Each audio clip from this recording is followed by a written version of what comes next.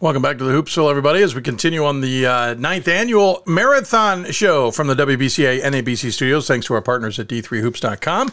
Also, thanks to our partners at Huddle Blue Frame Technology for their support.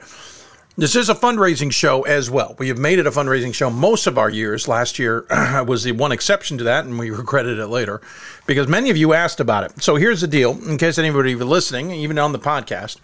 On the show link, we have a Venmo info. I do need to turn it into a link, but there is Venmo information as to where you can just straight send us money to my personal account.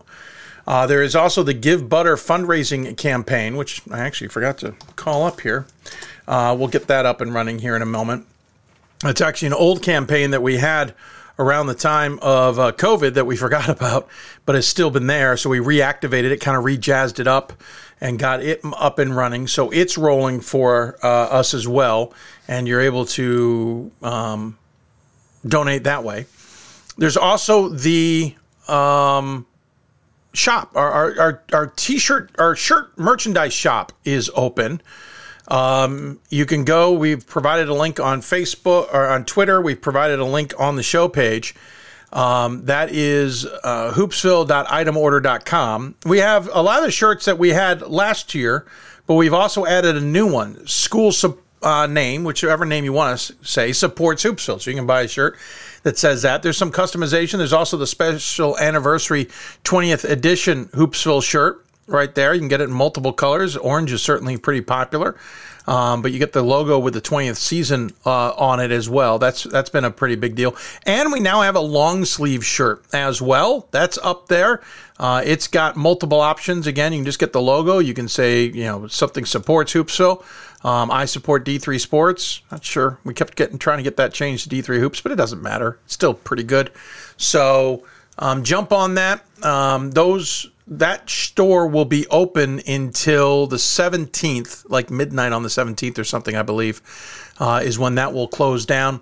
Then they will ship out the orders, so it'll take 2 to 3 weeks, so you should be able to get them maybe for the NCAA tournament, but at least before the NCAA tournament, and proceeds from that benefit the show as well. So I want to thank our partners, George there, for helping us do that. Really appreciate his efforts, to say the least, and look forward to seeing how many of you are interested in that. In the meantime, we mentioned the fundraiser that is rolling, as it were. Appreciate anybody who is doing that, whether you're just straight donating to our Venmo account, which some of you most certainly have. There's also other ways to do it. Hold on, I'm trying to call up. I apologize. Trying to call up the... There's a way to view this campaign in a different manner, and I'm trying to find it for you. But we'll call that up a little later and show it off as well. Great games will be taking place tonight and in the next few days, so we'll keep an eye on all those throughout the show as we get later into the programming. Obviously, Wednesday is usually our biggest games night, and tonight there isn't a tough, but number 1 St. Joseph's is up against Elms tonight in men's basketball. Number 24 Mary Hardin Baylor is out at Sul Ross, who has officially announced they are moving to Division II. That was announced a day or two ago, and I'll be honest, there was a quote in there that actually didn't really impress me from their AD. Let's see if I can go back and find my own tweets about it, because that's the starting point on this. Bear with me. I don't think I've got it called up easily, so I'm going to have to find my own Twitter account to call up the quote, because I thought the quote was a little bit disingenuous, to be honest with you, with Division III and what she was saying. I've got it here. Here we go. One of her quotes was, if we are admitted to Division II, we can start making scholarship offers, and I can't think of a better investment in someone's education. We'll continue attracting more students who will be able to continue to participate in sports after high school. It makes us more competitive on the field, and we believe it will increase enrollment, augment retention efforts. All right, good luck with you. I couldn't disagree more. I think academic aid is a heck of a way to invest in someone's education. I don't think it has to be about athletic scholarships. That's why we support Division III so much. As I said on Twitter, I have trouble with the idea Division III doesn't enhance the student-athlete experience. I also don't grasp why athletic scholarships are better investment in anyone's education, not when academic monies outnumber athletics 22+ to 1. and scholarship monies aren't going to be high numbers, most likely. Let's be honest, Sul Ross is not going to be offering a ton of scholarship money from everything I've heard. I think this is going to be the end of Sul Ross, unfortunately. That's what a lot of people fear. And I think I understand it from a geographic standpoint. I don't understand it from a lot of other reasons. In the meantime, we're still waiting to hear if Utica and Nichols have made the decision or have officially announced that they have applied to Division II. We have talked for almost a year now that Utica is making the move to Division II. We're planning to apply. And we know Nichols, according to our reporting, is going to make the same decision. By the way, for any of you at home wondering, when I break news or report news or whatever the case may be, and I'm done reporting and absolutely nobody calls me, contacts me in any capacity whatsoever to tell me I'm wrong, it's a pretty big sign. No one's contacted me in these cases to tell me I'm wrong. Utica's plan is to move on to Division II so they can take the hockey program to Division I. That was even mentioned in the Ice Hockey Committee notes from a year and a half ago. Nichols is planning to do the same thing. They're both going to planning to join the Northeast 10 in Division II.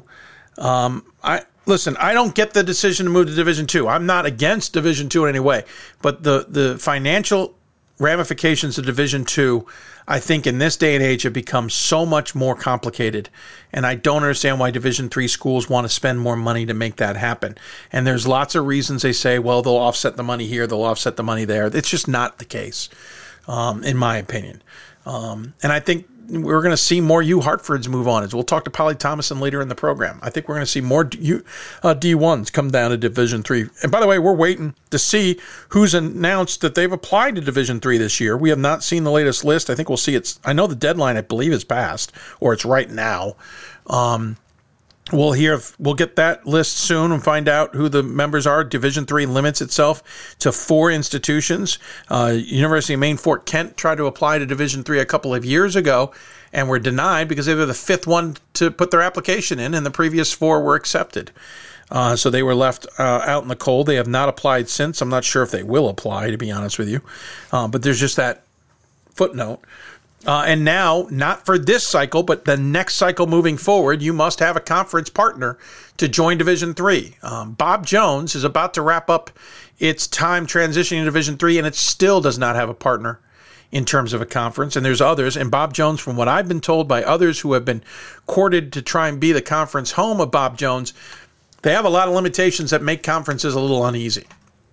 And so that's one of Bob Jones's problems. And I think it's not a bad idea for Division III, which may become more popular, to make sure that the St. Aquinas, is that the right one? Mistakes don't happen again. And you could almost argue Hartford was going to be similar to that. You'll remember St. Ignatius, right? No, St. Anselm. It's another A. I got 3 of them in my head. St. Anselm. Announced they're going to move to Division II, and that they would be joining the NUMAC. The problem was the NUMAC had not approved that and certainly didn't want that in a press release. It was later removed from the press release, and the plan later fell apart. St. Anselm is still in Division II as a result of it. There's that. Then there was Hartford moving in, didn't know where their home was going to land. They eventually landed in the Triple C, which makes sense. I thought maybe the LEC as the non-public school would make sense too, but what do I know?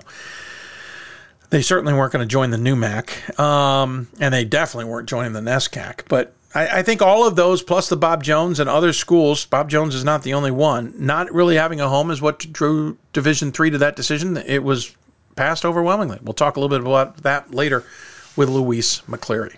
And with that, we'll take another break. When we come back, we'll talk to Albertus Magnus women's basketball. Talk to them about the success they're having this season and what it all means to the Falcons and their fans. And, for that matter, the institution. You're listening to Hoopsville, presented by D3Hoops.com from the WBCA and ABC studios. So much more ahead.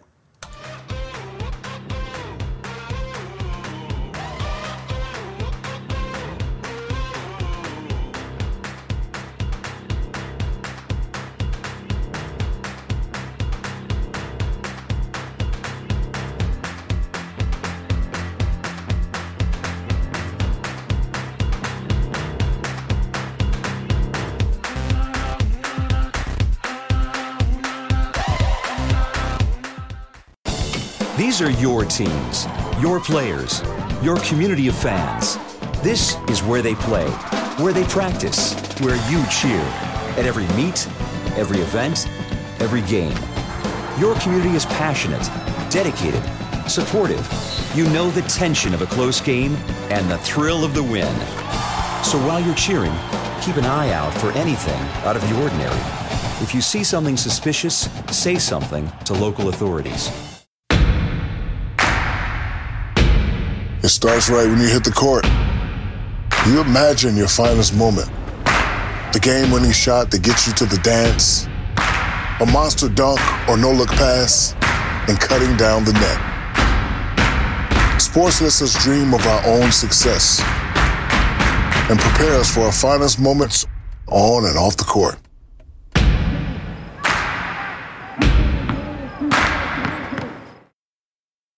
We've got more schools than Division I, more fans than Division II, and more upsets than March Madness. There's 800 programs with over 11,000 games leading to 2 national championships. And we've been covering it all for over a decade. From Eastern to Occidental, from Puget Sound to Piedmont, from Southwestern to the University of New England, and from Hope to Calvin. Nobody covers Division III basketball like we do.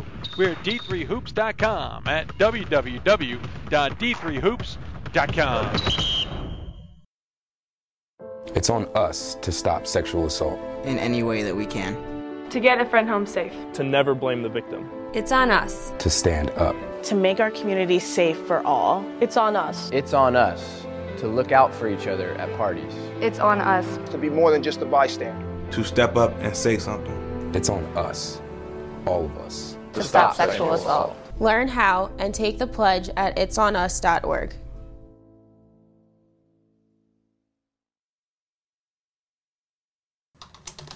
Welcome back to Hoopsville, everybody. Hope you are enjoying the show. If you've got questions for us, tweet us at D3Hoops or hashtag Hoopsville. You can join us on Facebook and YouTube where we're simulcasting the show. There's a chat rooms on each of those, facebook.com/Hoopsville and youtube.com/D3Hoopsville. We're on Instagram as well at D3Hoopsville, though admittedly that is a little harder to manage these days, only because there's no link available and we only can do so much. But you can certainly follow us there when we're able to tweet out there as well. You can email us too, hoopsville at d3sports.com. That's hoopsville at d3sports.com. Great conversation about the women's basketball numbers and how they impact things in Division III potentially, but also how they've been impacting things in general in high school. And we'll continue that conversation. Appreciate Lindsay for coming on the show to talk about it. We'll keep the track of women's basketball, though, and we'll certainly talk about a team much like Carrollton and the others that we've had on the show today that have had breakout seasons. Albertus Magnus, 1 loss on the year, not too shabby, as they say, as they nearly picked up a second one, though, due to a triple overtime bonkers of a basketball game just the other night against St. Joseph's UConn, of course, home of the number 1 ranked men's basketball team, but the women tried to knock off Albertus Magnus and hand them their second loss of the season and first in conference play. We gave J.R. Fredette the time to recover from said game. Now he joins us on the Blue Frame Technology Hoopsville hotline to discuss that and the season and all that. Great poster in the background, by the way, Coach. Yeah, let's start there. Triple overtime, 106-104. Even the video stream scoreboard couldn't handle it. Oh, yeah. You know, that's what I got home. My family told me the same thing. I had my 5-year-old was keeping track on paper, you know, and I was like, I got home and that's the first thing I saw. And then when I talked to my wife, she's like, yeah. Nico was keeping the scoreboard on the game clock or on the TV and the live stream, whatever it's called. You know, they said it didn't go that way. But, you know, I appreciate the time to recover. Let me tell you, that's the very first time that I ever felt like completely shot and drained. And I told the team afterwards, I said, I looked at the stat sheet. I was like, it was blurry. I said, I think we got lost getting home. And I think I left the garage door open last night. You know what I mean? So, you know, it was, I can only, you know, I kept it real late in film and practice yesterday because I still was hungover, for lack of a better term, of a 3 overtime game like that. No, I get it. I certainly am not surprised. I have called a triple overtime game, not nearly as high scoring, but still, it was a triple overtime thriller. And I had one more game after it, and I was ready to tap out about midway through the first half of that next game. I was done. Obviously, you're going to take those challenges. You're going to get teams now that have your number because the cat's out of the bag. You guys are a good basketball team. One loss in the season. It came to Springfield. We'll talk about that. You're undefeated in conference play. The conference who knows you best is going to take their best shots at you. You had two St. Joseph teams that gave you runs for it because the previous game was a 5-point game against St. Joe's of Maine. How hard is it to keep the team not motivated but understanding of the fact that while early in the season you might have been able to sneak up on some teams, that's not the case anymore? Yeah, I mean, so, the GNAC is predominantly Emmanuel out of Boston and St. Joe's in Maine. They've been the top two dogs for a long time. And, I've been kind of sniffing around and I've had my opportunities, but we've yet to even make a championship game since I've been here. So I've got to the semis, but it's just really been a two-horse race. To get over the hump and beat Emmanuel for the very first time this year, second time in school history, and then to beat Maine for the very first time in my tenure, and then the first time in school history, I think we beat the Coast Guard in an overtime win. That's when you really start to, think you got something special here, and the girls just keep making shots. It's the best part about my team. These girls make big shots after big shots. They did it in the overtime game. They did it in order to get us over the hump where we've never been before. It's been big-time shots. Big-time shots. And, I mean, there's a couple games where we could have, but the big-time shots has just really helped us. Did you see this coming? I know you had 8 returners from last year's team. Did you suspect any of that this type of successful season was around the corner, for lack of a better way of saying it? So, I certainly when I made the schedule, I did not think 18-1. But I did see it coming. So, very fortunate, in my past 10 years here, I've been here 11. So, right before the pandemic, we had a couple good teams. We've won 20 games here a couple times. And that's due to the players that I've had in the past. But then I had to reload almost everybody, and it just so happened to be the pandemic year. So, we finished the season February 26th. We lose to Suffolk in double overtime, or just a regular overtime, or maybe even double overtime, and it ends 2 really good players' careers. And here I am. I was like, I got to get out there and hit the recruiting trail. and I went and I got this group of kids. So I have 3 juniors, and they've been here where we played fake games, and they got really, really good experience through those games, and they learned that what college because if we had a real competition that year, who would be 1-18 right now, But 3 years later, and even last year, we only lost 2 games in league play, and that was both to Emmanuel and St. Joe's of Maine. So being in the league, recruiting to win my league is kind of what the transition has happened. And, to give you just a little bit of read, so when that was happening, my point guard, Caitlin Scott, number 13 for us, she was down to a couple schools. And when she said yes to Albertus, it was no to Emmanuel. It was no to Manhattanville, who are really good competitors. So when you win the recruiting battle 3 years ago against some of the teams that you play, you hope to reap the benefits 3 years later. So and then I got lucky with a couple other players too because of the pandemic, because of these kids that weren't being able to be seen or they weren't playing as much. I was able to get them. And when the pieces come together, Dave, this is what you get. And it's been such a joy, I'll tell you.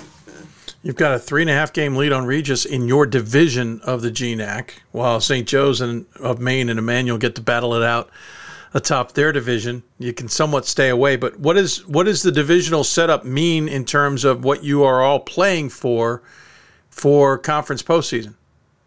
Well, I'll tell you.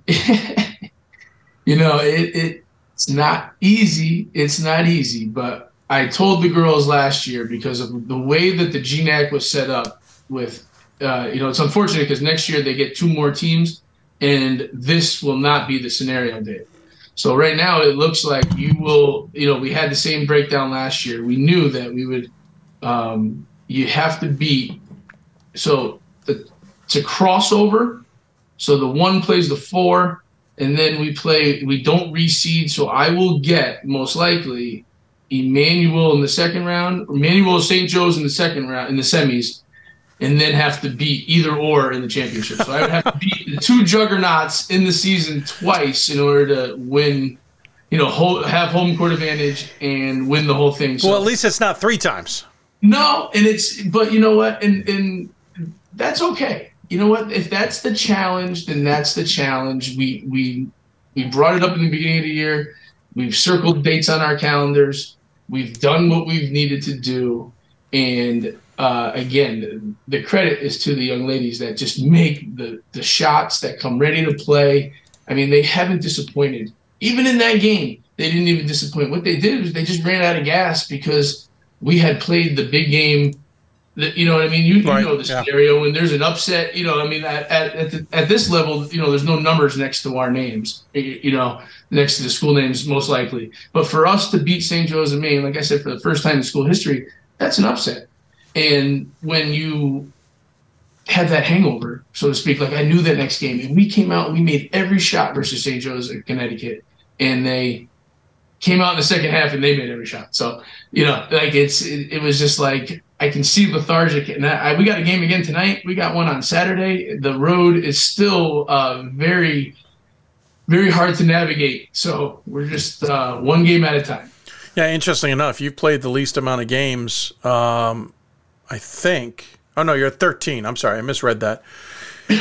But so you're up there. I thought there were some others. There are some others who've only played 10 games, so they've got a lot ahead of them. On their schedules. Again, you started the season 7-0. You got to win over Emmanuel. That was the first time, as we mentioned, since 94, 95, just the 3rd time overall. Your only loss came to then 11 Springfield on the road, and it was a dandy of a game. How was that one you guys thought you might be able to grab? Oh man, Dave, I thought we had it because the way we had just been playing, it was just like the rest of the games. It was like kind of close, back and forth, and then we kind of just shifted gears and we were beating people. Like we were making those big shots like I talk about, and we were beating people. Like even the Coast Guard, we were losing and we flipped that switch, and we ended up coming from behind, and within like 3-4 minutes, 6-0 run, all of a sudden we win, right? And Springfield, it just didn't happen. It happened, but they're darn good. They have these 2 players that had us in fits, man, on defense. And when we made a run at them, it was right there. I mean, we got it down to 3, and my girls started to believe it. And then all of a sudden, they hit back-to-back threes, put it up to 9 with like under 2 minutes to go. And I was like, well, that's like they were like 11th ranked or 14th ranked. Yeah. I was like, I just turned to the team. I said, that's the 14th ranked team in the country, that we just got a good look at. And, I tell them, we didn't need to beat them then, but we did need to see somebody like that in order to, have a measuring stick. Sometimes I overshoot my skis, but, and play teams that I probably don't just for that same reason. Like I played Amherst in the past, and, you just play the Nestcats around here in the Northeast. Because when I beat those teams, again, I got no business doing that either. So, I haven't, but I'm just saying if it happens. But that's the measuring stick around here, and for my girls to see that, so that if we do win our championship and we are in the tournament for the very first time, they can go off something, Right. After that 11-game winning streak we're on now, we talked about the St. Joseph win. One thing we didn't mention about the triple overtime win, not only was it the first in program history, you lost 3 of your players to fouls. You had 3 of them foul out. That bench needed to come up big.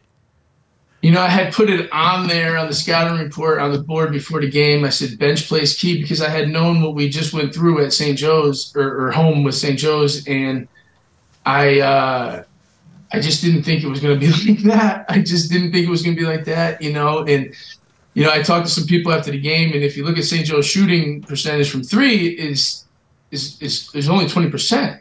So, right. Just playing the scenarios of, I said at this point, like we were totally outmanned in position. I had bigs playing small, and I feel like smalls were playing big. I didn't even know, what the combination was. It was certainly something I'd never even seen in practice before. So it was great, and you just, this time of year, like you mentioned before, when you're tested, that's how you know you get something special. When you get the girls that have been waiting all season to make an impact, to help in a meaningful spot, they were right there to do so. Hey, talk to me about this team. You're led by Caitlin Scott. She's got 22 points per contest. She hands out nearly 4 assists on top of that, grabs about 4 rebounds, gets about 2 steals per game. She's had 13 games, more than 20 points. We'll get to some of the other ones, but obviously it goes through Scott, and sometimes it also goes in with Scott. Yeah, she's been really on a mission these days. And, again, when you come in and, I used to tell you a secret and everybody else. But I was going to say, I'm not the only one listening. Yeah, I know. I'm a little daring, but I loved it, man. I'm never afraid to do anything different. And I went to her games as a high school. I got lucky. I recruited a kid before her from her school, so I had seen her, and the guy was like, I know who you're here to see, but that's the one. So I had to wait for her, and I knew it. And then when I knew my competition, that I was, I knew that I was right on. And I used to show up to her high school games, when I used to dangle my keys in front of her, and I said, these are the keys to the program. And we have talked about it all the time. And, when she came in as a freshman, and that was the pandemic year, and it was a large load for her to handle. But she's a straight A kid. She's majored in biology here, and so as good as she is on the floor, is just as good as she is off the floor. And when you get those kids, they're a true difference maker. But she really does make this team go. It's the other night when she only had 5 or 8 points, I forget what she had versus St. Joe's. It was her 8 assists that really set the girls up for those big shots, and I thought that, it may not have looked like her best game, but from a coach to a player, it was exactly what I expected her to do. Not score 39, because they knew that's what they knew that was trying, that would have been just the wrong type of way to play. So talk to me about Jakara Murray-Leach. 19 points a game for her. Certainly a good player as well. 10 double-doubles this season, 10 games with 20 or plus points, 10 games with 10 or more points. If Scott's not getting it done, I'm betting Murray-Leach is getting it done. So we're a two-headed monster for sure, man. And it's been great. I've always built the teams on 2 primary scorers. If it's not the point guard and the big, it was 2 wing scorers. And I needed a point guard with Caitlin, and then the year later, I found myself a wing scorer. She is certainly a product of the pandemic, where she fell through the cracks. She had transferred from school to school, and I saw her on her AAU team, and she's a great recruit, because we have her major here, and she's as much as she's, when you watch her play, she becomes very appealing, because she's like a 5'10" wing scorer. So, not everybody has that. And, obviously that's something that helps us. But, there's going to be somebody that maybe one day thinks that she can maybe make a little bit of money this day and age. And, as much as she may want to, she's doing it the right way, because she's studying criminology here. And, wow. But that's what she came to me with. Like, Coach, you got my major? And I said, yeah. She's like, well, then I'm going to come play basketball for you. That's cool. You know what I mean? So yeah, it's really helpful when those pieces fall together, because, I can predict what they look like on the court, but when they fall off the court together, it's great. It's great. Great. Two great kids, man. I can't, the whole team is like that. And, some of my other teams may have been a little rough around the edges, I felt like sometimes. This group has been such a joy to coach. Like I said, this has been the same group. Like, I only graduated 1 girl last year, and Dave, I don't graduate anybody this year.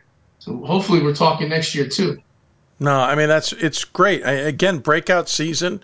You're 18-1. You were 17-9 last year, so already improved on that. 18-8 the year before COVID. Obviously, 2019. Let me try that again. 2018-19, you were 23-4. That's where I was getting to. And it's probably the last time that everybody was kind of paying attention to the Falcons, though the men's team was obviously very big in the national scheme as well. What's it mean to get the spotlight? What's it mean for this program to be getting this attention and do what you're doing, not only in conference play, but even get those on the national side going, hey, we should be watching them? Yeah, I mean, I hope so, because I just don't know how good this team's going to be. You know, is it this year? Is it next year? What, you know, was it last year where we started 0-7 and then we had a 13-game winning streak? You know what I mean? So I don't know. You know what I mean? But I will tell you, Dave, I'm glad you asked me, because, you know, my success at Albertus has a little bit to do with the men's program as well. I believe you know Coach Oliver, right? Oh, yes. You've had Coach O on this thing. Well, Coach has been a mentor of mine my whole entire upbringing. He was my freshman high school coach in high school, and you know, he has put forth a really good template on how to be successful at a small Division III like Albertus Magnus. Yeah. And you know, I used to coach men before I got this job. And, you know, Coach O, he said, hey, look, I'll give you the opportunity. You know, it was great being able to work alongside of him. I say that all the time because I don't think I could have worked for him. So it's good that I'm across the hall, not in the same office. Well, they brought in Jim Calhoun to keep him in check. There you go. So, but it's great. You know, I'll tell you this. When we beat Emmanuel, I texted every former player of mine to just kind of say thank you, because, you know, as good as my teams are, you know, I'm nothing without those girls. You know, like it's been great coaching for 11 years, women's basketball. And, you know, if you asked me 10 years ago or right before I got the job, if I thought that like I could do it, it was, if I get players, if I can get basketball players, like that's just what we do. We just coach basketball here. We teach basketball here. You know, that's what Mitch does. That's what I do, you know, and you get kids to just believe in you and good things happen, man. Get players, Dave. Yeah, that's true. And obviously good things are happening now. Congratulations on what is a great season so far. Obviously, it's not over. You got 5 games left in conference play, with 3 of them being at home, and then you got conference tournament action. So still a big hill to climb, and we'll see where you're sitting in terms of regional rankings in the next few weeks, too, if you're able to crack into that. Probably will. But in the meantime, we always give the coach the final word. Any final thoughts you want to share with those who might be tuned in? Hey, I am a true believer. Now, I got tipped off. I've seen you do this before, you know what I mean? So I was prepared. I'm prepared. Dave, it's not what you do, it's how you do it. It's what I tell my players every day. It's what I tell my kids every day. You know, if that's talking about attitude or just your work ethic. But for me, it's what I live by. I tell my players it's what should go on my tombstone. It's not what you do, it's how you do it. Yeah. No, well said. That's very true. Something to live by for many people, I would say. Well, congratulations again. Not only on just a fun, entertaining game last time out that we all got to enjoy, but at the same time, just a tremendous season. Tell Mitch I said hi, and sorry, you're getting the attention for now. He's going to have to wait. And we'll look forward to talking about your program further down the road. All right, buddy. Thank you so much. Absolutely. Coach Vidette joining us here on the Huddle Hoopsville Hotline. Great. They got Johnson & Wales coming up here tonight, actually, 5:30. Forgot to mention that. They're playing tonight. He was kind enough to join us on a game day. They're at home. Then they're on the road on Saturday at Riviere. Then a week off, and they'll take on Regis a week from Saturday. And then they're back home to finish the season off at Elms and LaSalle. And then, again, conference play the rest of the way. We'll take a break. When we come back, we'll talk to an alum of Division III basketball who's making his name for himself in the sports betting world. Tim Murray joins us, Muhlenberg grad and host on VSiN. You listen to Hoopsville, presented by D3Hoops.com from the WBCA and ABC studios. So much more still ahead. Great moments are born from great opportunity. That's what you have here tonight. That's what you've earned here tonight. This is your time. Now go out there and take it.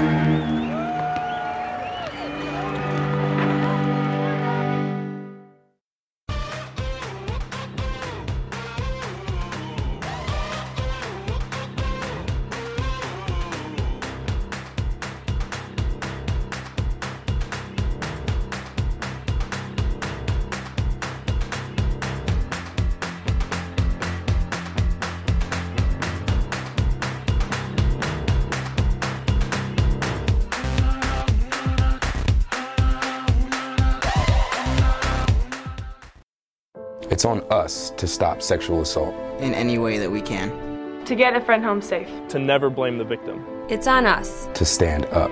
To make our community safe for all. It's on us. It's on us to look out for each other at parties. It's on us. To be more than just a bystander. To step up and say something. It's on us, all of us. To stop sexual assault. Learn how and take the pledge at itsonus.org.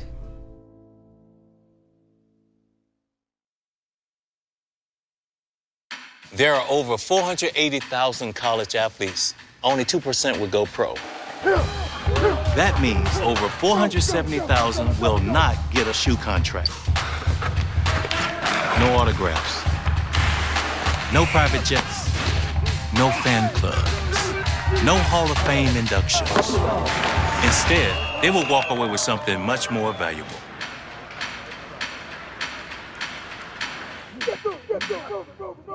We've got more schools than Division I, more fans than Division II, and more upsets than March Madness. There's 800 programs with over 11,000 games leading to 2 national championships. And we've been covering it all for over a decade. From Eastern to Occidental, from Puget Sound to Piedmont, from Southwestern to the University of New England, and from Hope to Calvin. Nobody covers Division III basketball like we do. We're at D3Hoops.com at www.d3hoops.com.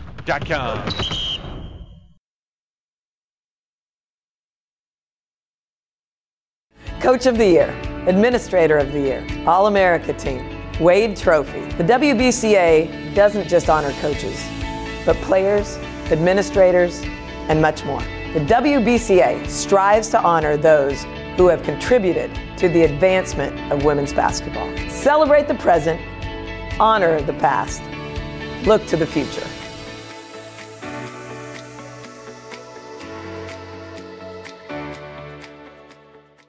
For the love of the game.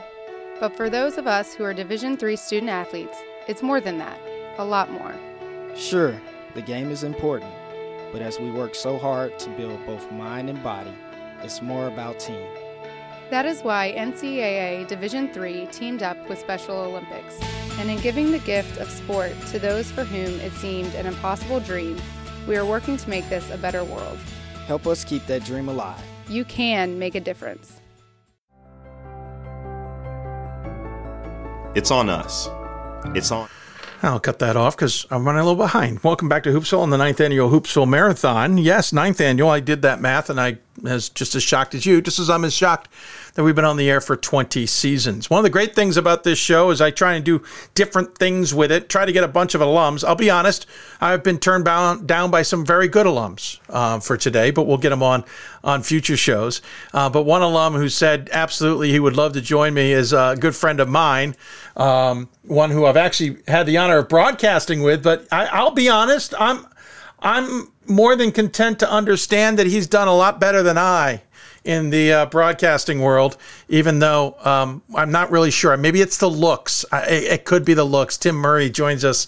He is VSiN host, former grad of Muhlenberg. And I mean, look at him, guys. He clearly, it's all about the looks, Tim. That's how you're succeeding in this world. 100%. You know, the gingerness finally paid off.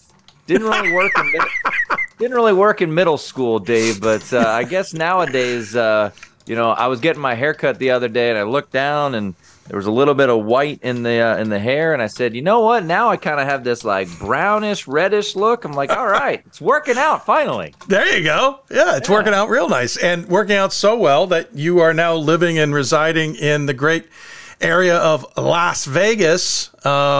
We get to see each other once in a while when we're out there, but we'll get to all that. First and foremost, we should point out to everybody, despite the Notre Dame background, which is the most confusing thing in all the land for you, sir, you are, as the jersey shows, a Muhlenberg grad. You are proud of such facts and some of the great little tidbits that came with it.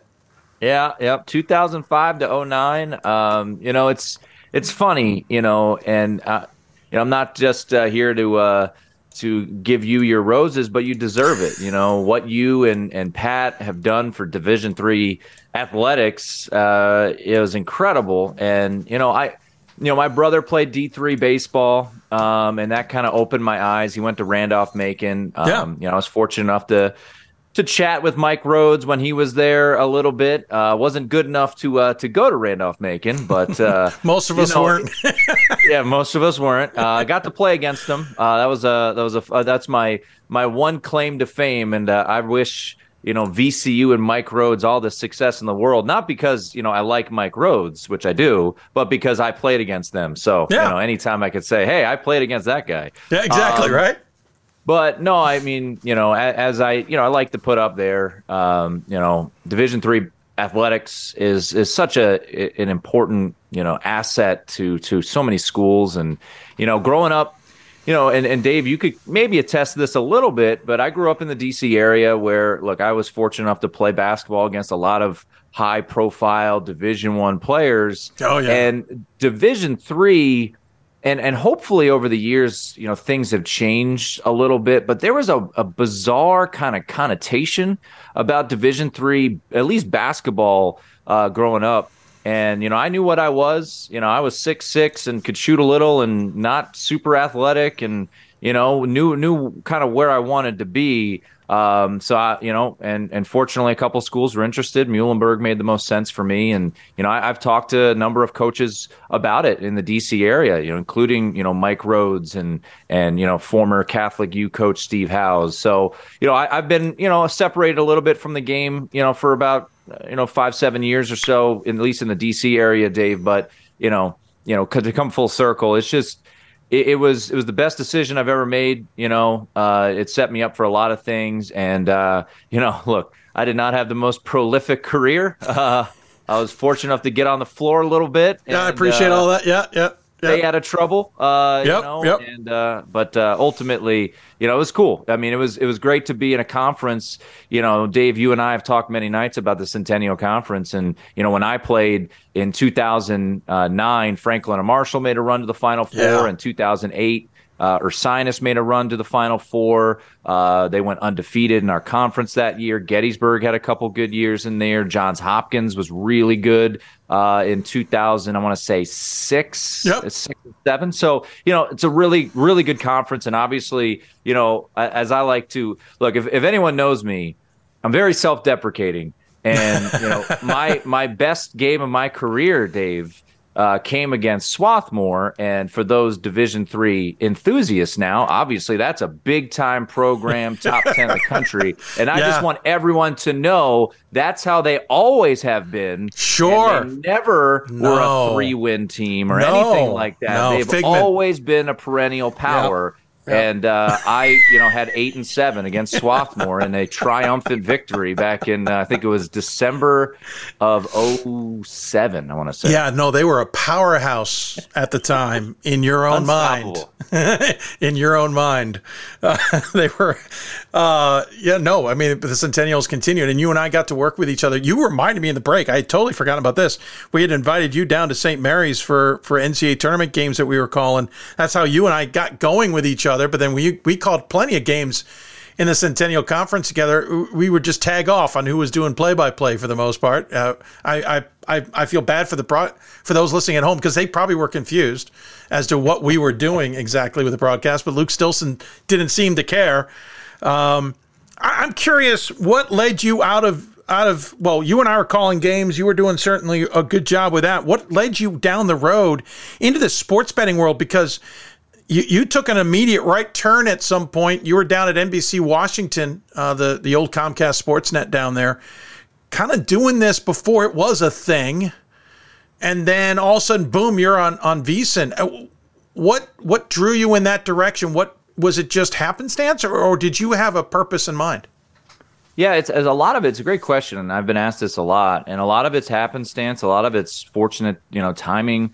I won't try to be too long-winded here, but my goal in my career has always been to be involved with sports. And as you mentioned, I was fortunate enough to call games initially at Franklin and Marshall, and then McDaniel. And still kind of keep my fingers working full time. And ultimately I left doing McDaniel games, just couldn't piece it together with my schedule when I was doing a night show in Washington, D.C. on ESPN radio there, and also doing mornings. But, as I'm, this, a lot of people have dealt with layoffs and all works in avenues, but especially in the media world, it can be tricky. So, I hit kind of a rut where 2017 I got laid off from working for ESPN Radio in Washington, D.C., and then I was doing some national work, and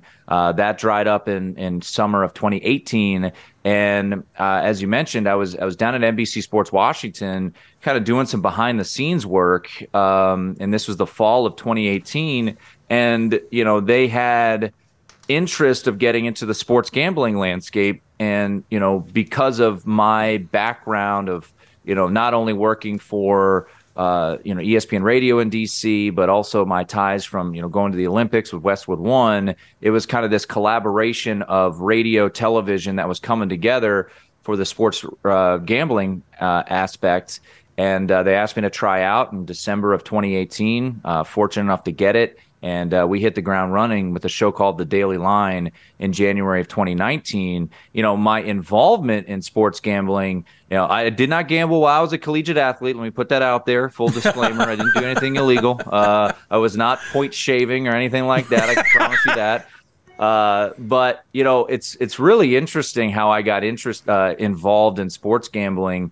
There was a talk show host who's still prominent in the DC area. His name's Kevin Sheehan, and he used to do a segment. He called it the smell test. And essentially what it was he would look at lines, for NFL games or college football games, and he would say, when it seems too good to be true, you go the other way. Sure. And I kind of kept tabs on it and just kept an eye on that method, and it really got me fascinated. And then we just started talking about it because I've been a big college football guy, and that's really what got me involved in it. Started to incorporate a little bit into my own show in DC. So I had some base knowledge, but I'll be honest, when I was hired for the show in January of 2019, I've told a lot of people this, I was fortunate, Dave, to get in at kind of at the right time where, we were working our butts off, but, I was making mistakes, saying terminology that probably wasn't, the right way to go about it, didn't have the right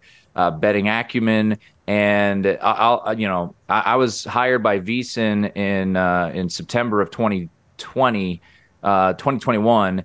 And there's no way they would have hired me, in 19, So, yeah. I've been fortunate enough to kind of get in at the right time and just kind of hit the ground running. So, yeah, I mean, sometimes you just you're able to strike at the right time. And fortunately for me, as of right now, and hopefully we can keep it rolling, I just got into the sports gambling landscape as it was about to explode. And we just saw, Dave, earlier this week that the state of Massachusetts just became the 33rd state to legalize sports gambling. So it's just continuing to grow. Yeah, I mean, we could dive into the whole sports gambling world and the aspect that the U.S. is probably one of the last countries to figure it out, rightly or wrongly. There are people who hate it and people who love it. And I will be honest, I'm a newbie in the grand scheme. I barely dabble. I have some restrictions with my MLB work. I'm not even allowed to touch baseball with a 10-foot pole. But even with the NCAA, I try and stay away from that stuff just so there isn't any possible infractions. But Doesn't mean there aren't other things. I've certainly dabbled with horse racing, but my point being is, you got in. You started that show at NBC DC, and you got into VSiN, which we should remind everybody is Brent Musburger's pride and joy, his baby. And to be honest, he was doing this back in the 80s. Where You're Looking Live had a meaning behind it. Now we're used to Van Pelt making it front and center about gambling. And by the way, probably one of the best segments on television is Van Pelt's segment every week about bad beats. I tune it in, and I have no clue what's going on necessarily, but I enjoy it. But you did. You got in ahead of it. You got in at VSiN, which has exploded. They were doing shows at South Point, which is obviously a place that we know well at D3 Hoops, and then now they're up at the big boys up at Caesars and the rest. What's it been like to ride what is essentially this rocket ship of gambling interest and essentially be on some major show times, let's be honest, talking about gambling and the right way to do it and all of that stuff during this kind of just frenzied pace of everything? Yeah, I mean, it's been incredible, and everything in life is, and I don't want to say everything, but a lot of things in life are about timing. And, I've gone back and I've had chats with, folks at the communication department at Muhlenberg and other places. And look, it's going to be a roller coaster ride, and, for me, I'll be honest, Dave, in the fall of 2018, I'd been out of college for almost a decade. I had a kid. My wife was just kind of taking it from me. I was, got in a great spot, and I was very lucky to, get in at the right time and continue just to grind it out. And now I look around and I'm like, oh my goodness, look at how this has taken off. But, it's been awesome. It's been great to see. And, working for VSiN, which, our CEO is Brian Musburger, Brent Musburger's nephew, but Brent obviously very involved. Yeah. And, certainly I would say there is no network, in my opinion, without Brent, right? He was there right from the jump, had the show My Guys in the Desert, which I was very fortunate enough to be, the co-host of, not with Brent, but when I came out to Las Vegas, getting to know Brent a little bit, run into him. It's stunning. It's surreal to think about it. But, to your point about Scott Van Pelt, I mean, he deserves a ton of credit, for the bad beats. And now people always wonder, on a 3-pointer at the end of a game, was that a bad beat? What was the spread? Is that going to make a show Tuesday? It's becoming, we have to be careful. It's becoming very common, and a lot of people are getting involved in it. And I'm never gonna, I'm excited. People might think, there's competitors out there. Great, I want this. Look, I want it to grow. You worked in network news for a while. It breaks my heart, to see my hometown, Washington D.C., really have limited number of sports anchors. When I grew up with legends, man, I mean, I was at the start of all George that. Michael and, Tim Brandt and Herzog. Yeah. I mean, the list and the names that just went on and on and on. And so, if this is the new avenue, great. If we can continue to make this a medium for a lot of people to continue to be creative and more jobs, wonderful. So, and I'll point this out too, because I know people might be wondering, and I know, Division III, very rarely, I think once in a while, the Stag Bowl will have a line on it, but Stag Bowl. There's very few things to bet on when it comes to Division III athletics. Thankfully. But I'll point this out, and I got to know a gentleman by the name of Matt Holt out here who runs a company called U.S. Integrity, and, their job is to keep an eye on any fishiness. And, a lot of people are anticipating, point shaving and all of that. And there's always going to be skepticism. But absolutely, Las Vegas, you might not believe this, Las Vegas is as buttoned up as anywhere in the world. Because what do they want to avoid? They don't want any of this, right? And Dave, you see, people are like, well, you could bet on anything in Las Vegas. No, that's not true. You have to be able to prove these things in a box score. So, for instance, we got the Super Bowl coming up.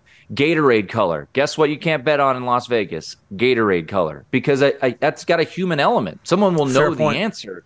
Things you can bet on in Las Vegas are, they might get creative with like, will Steph Curry score more points than the longest field goal or something like that? Right. Because those all happen on a field or a court. And you've got something hard to look at.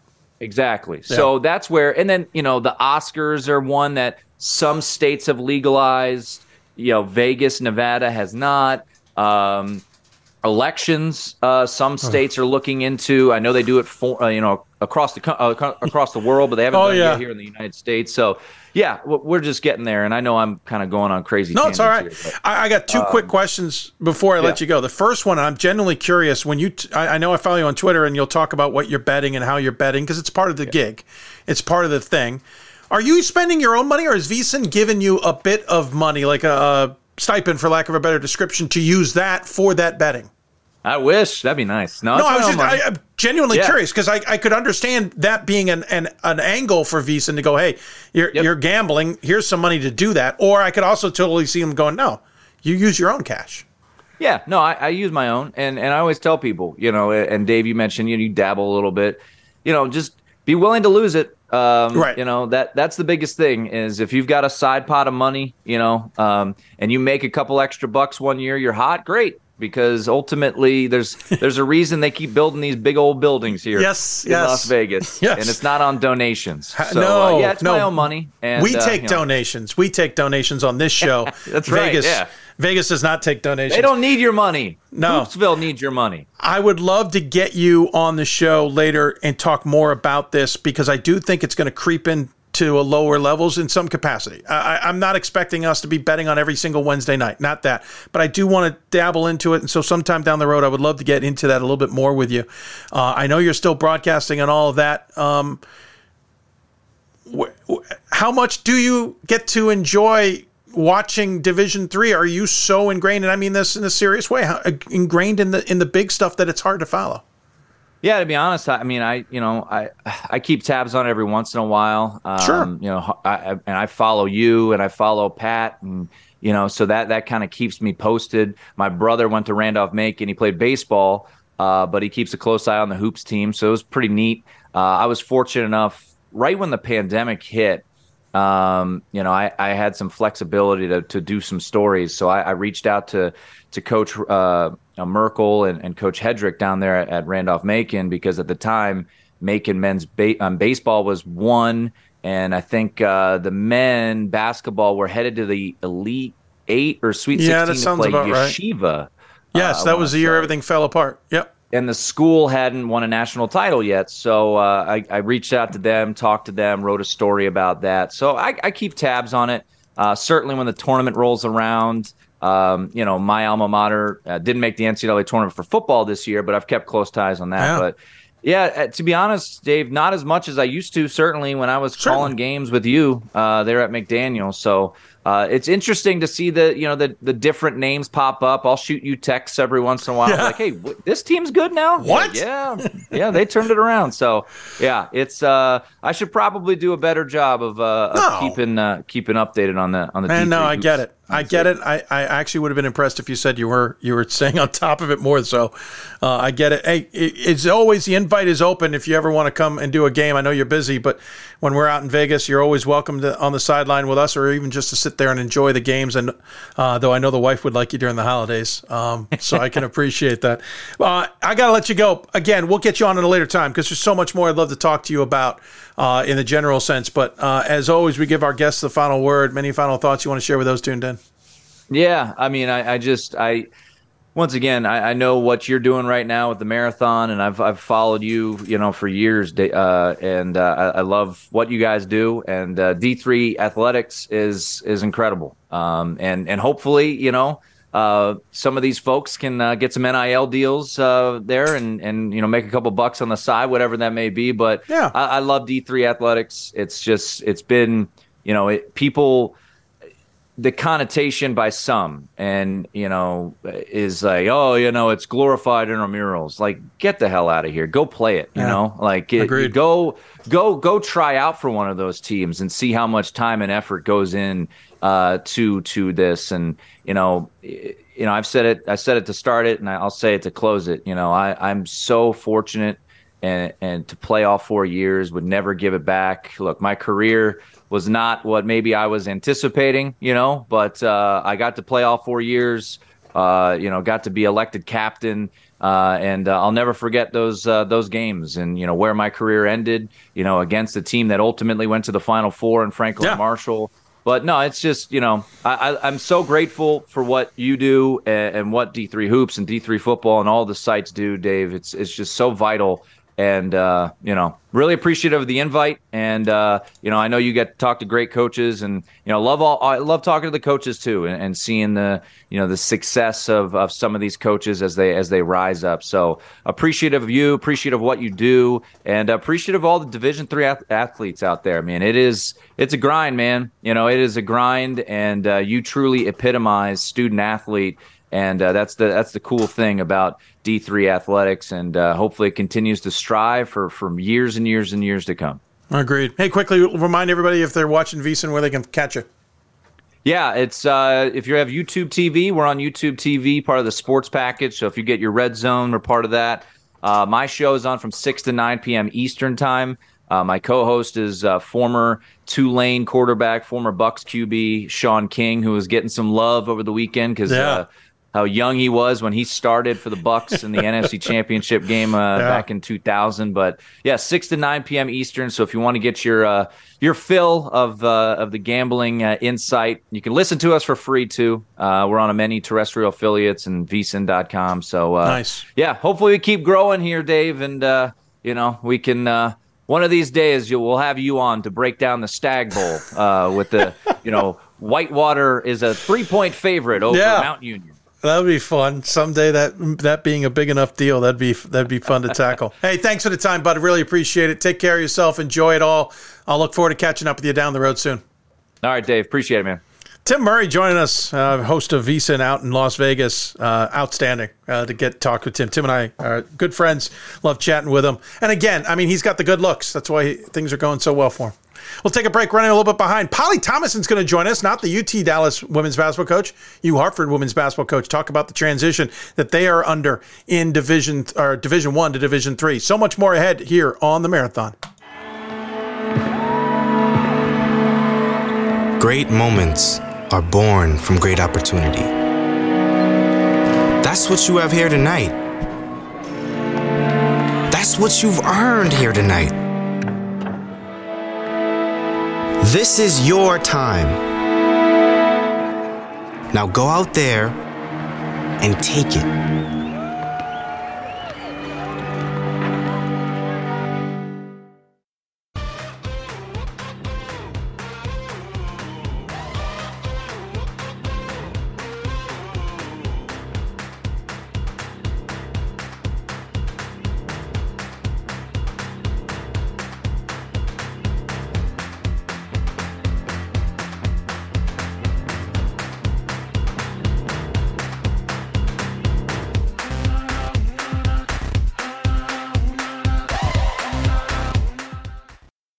It's on us to stop sexual assault. In any way that we can. To get a friend home safe. To never blame the victim. It's on us. To stand up. To make our community safe for all. It's on us. It's on us to look out for each other at parties. It's on us. To be more than just a bystander. To step up and say something. It's on us. All of us. To stop sexual assault. Learn how and take the pledge at itsonus.org.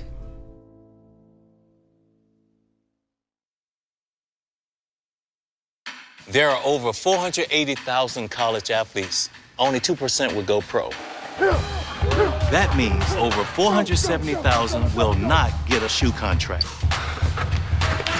No autographs. No private jets.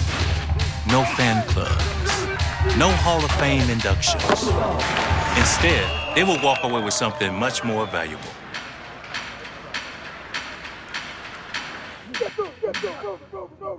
We've got more schools than Division I, more fans than Division II, and more upsets than March Madness. There's 800 programs with over 11,000 games leading to 2 national championships. And we've been covering it all for over a decade. From Eastern to Occidental, from Puget Sound to Piedmont, from Southwestern to the University of New England, and from Hope to Calvin. Nobody covers Division III basketball like we do. We're at D3Hoops.com at www.D3Hoops.com. These are your teams, your players, your community of fans. This is where they play, where they practice, where you cheer. At every meet, every event, every game. Your community is passionate, dedicated, supportive. You know the tension of a close game and the thrill of the win. So while you're cheering, keep an eye out for anything out of the ordinary.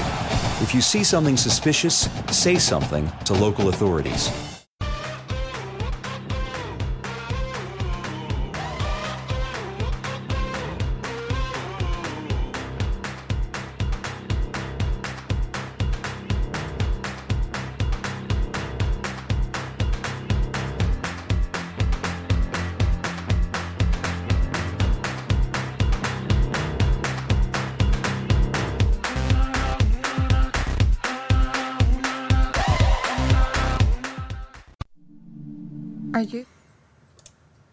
Welcome back to Hoopsville, everybody. As we continue to roll along, a little bit running behind, so we're going to keep things rolling here. But if you got questions for us, tweet us at D3Hoopsville, hashtag Hoopsville. You can also email us, hoopsville at D3Sports.com.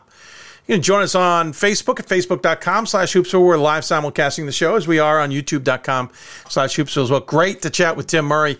I need more time because there was so much I wanted to talk to Tim about that is so great. And trust me, my mind was like, oh, I want to ask him this. I want to ask him this. And well, we'll find a way to do it at a future date for sure.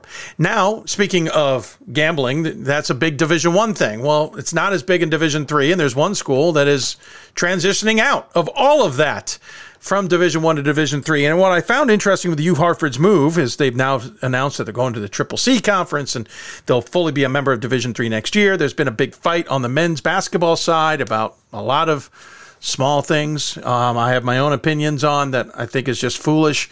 But they're basically being D3 now so that they're fully D3 next season.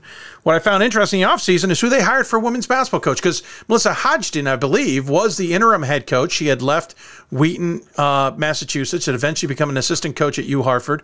And she's been a big friend and fan of the show. She was interim. I'm like, oh, she might get that job. That's interesting. And all of a sudden, one day, I'm chatting with a friend of mine. She doesn't say anything about it. And a couple of days later, she's named head coach of the Red Hawks. And I'm sitting there going, what the hell happened? I thought she was my friend. Well, I've kept her at least enough of a friend to have her join us on the Hoopsville hotline. Polly Thomason, the now head coach of the Red Hawks. Right, Polly? You and I were literally chatting on the phone. I'm like, da-da-da-da-da. A couple days later, I'm like, what the heck? You buried the lead. Yeah, it's kind of a secret. I think I surprised a lot of people. And I just got to clarify, we're just the Hawks. Just the Hawks. Oh, okay. Just the Hawks. I will I'll get rid of the red. I apologize. Yeah, no worries. All right, I got to ask, and because there's a lot to ask, and we don't have a ton of time to ask it, because I probably asked for too much and should have booked a longer segment. What drew you to U Hartford from UT Dallas, where you'd been having a lot of success? Oh, man, I haven't heard this question at all. No, I figured you had. It's a brand new one. Yeah. First, I was really frustrated with the NCAA and how they continued to treat the South and the West regions in their pairings in the first and second rounds. I mean, it's great to play in the NCAA tournament, but it's absolutely frustrating and sad for your players when you have to play a conference opponent for the fourth time in sometimes 3 weeks. So I was just really frustrated with that. I didn't think anything was ever going to change. I thought we had a chance when the transformation committee came on board, and maybe NCAA would give Division III more money. We could change our championships. That's not happening, or it doesn't seem like it's going to happen anytime soon. So I felt, I was ready to make a move, and where else to move is, the Northeast, where we have tons of Division IIIs, and I may not see a conference opponent in the NCAA until maybe Sweet 16, Elite 8, which is way more fitting, I think, and way more appropriate. So that got me looking, that got me interested. And then when I took a look at Hartford and the Hartford job, I felt it was just something really that my values. I would love Division III. I've been a longtime Division III student athlete, coach, been involved with the WBCA and the NCAA. Like, I felt like I could help them as much as they could help me. So there was just a lot of really amazing things at Hartford that drew me to the job. And a challenge is what I've always been for. I love something that I can rebuild and something that we can really make successful and hopefully compete at a national level in the near future. So I just felt like it was perfect. It was perfect timing for me. It was perfect timing for my career, honestly, I think. It's almost too bad. Like, you couldn't have been on some committee that may have been able to help change things for the better. I feel like we tried. I just feel like I know. I'm being sarcastic. It's just the rules, the way they have it written, as far as, it's a regional thing at first. And it is what it is. You knew that the challenges that Hartford had presented. There were a lot of people who were, for lack of a better term, pissed off that the Hawks were leaving D1 for D3. I mean, granted, I'm biased from Division III, but reading what I read, and I'm surprised more D1s haven't said it. Heck, I've even stated on the show a couple of weeks ago that I'm surprised more HBCUs don't look at coming to the Division III to steady the ship, as it were. So why jump into this challenge? I felt like it was, I don't know, there was just something about it that it spoke to me. I met with the student athletes, and I could tell that they needed a coach that just really got it and understood the transition, understood they were going through. I felt like that spoke to me. I think the area of the country excited me. Obviously, there's tons of great basketball in the Northeast, tons of great coaches. I mean, that's how I'm going to become a better coach, is competing against them. I have 17 years in the same state, playing in the same league. Got a little bit old, honestly, a little monotonous, going to the same towns, same road trips, same restaurants. So it really excited me. And I love what Hartford offers. I mean, we've got great academics, things that women really are getting into these days. We've got a great facility, D1 facilities, honestly, that hopefully we'll be able to recruit to, and players will be excited to play in. And I think we're headed in a great direction. I met some alumni this past weekend that are excited for us, that were thrilled to meet us and meet the coaching staff, and are excited in the direction that we're going to. So I just feel like there's a lot of positive things that are coming towards Hartford. And there's people who are very angry and are still outspoken about it. But I can't worry about those voices, because I think there's just a lot of great people at Hartford doing the right thing, working hard to make Hartford just continue to grow and be a tremendous Division III. I mean, obviously the attention from the former men's basketball coach, and again, don't get me started, because I think some of it was just showboating. You're surprised that they don't send an athletic trainer to every event? Well, welcome to Division III and every other division, by the way. But that's gotten a lot of the attention. We know this is happening. You're joining the Triple C. This is it. I know you guys are going through a rough season because of it, because you're in that transition. I was genuinely curious. How has the reception been on the team? How's the reception been amongst others about moving from D1 to D3 in the very different world that everything will be in?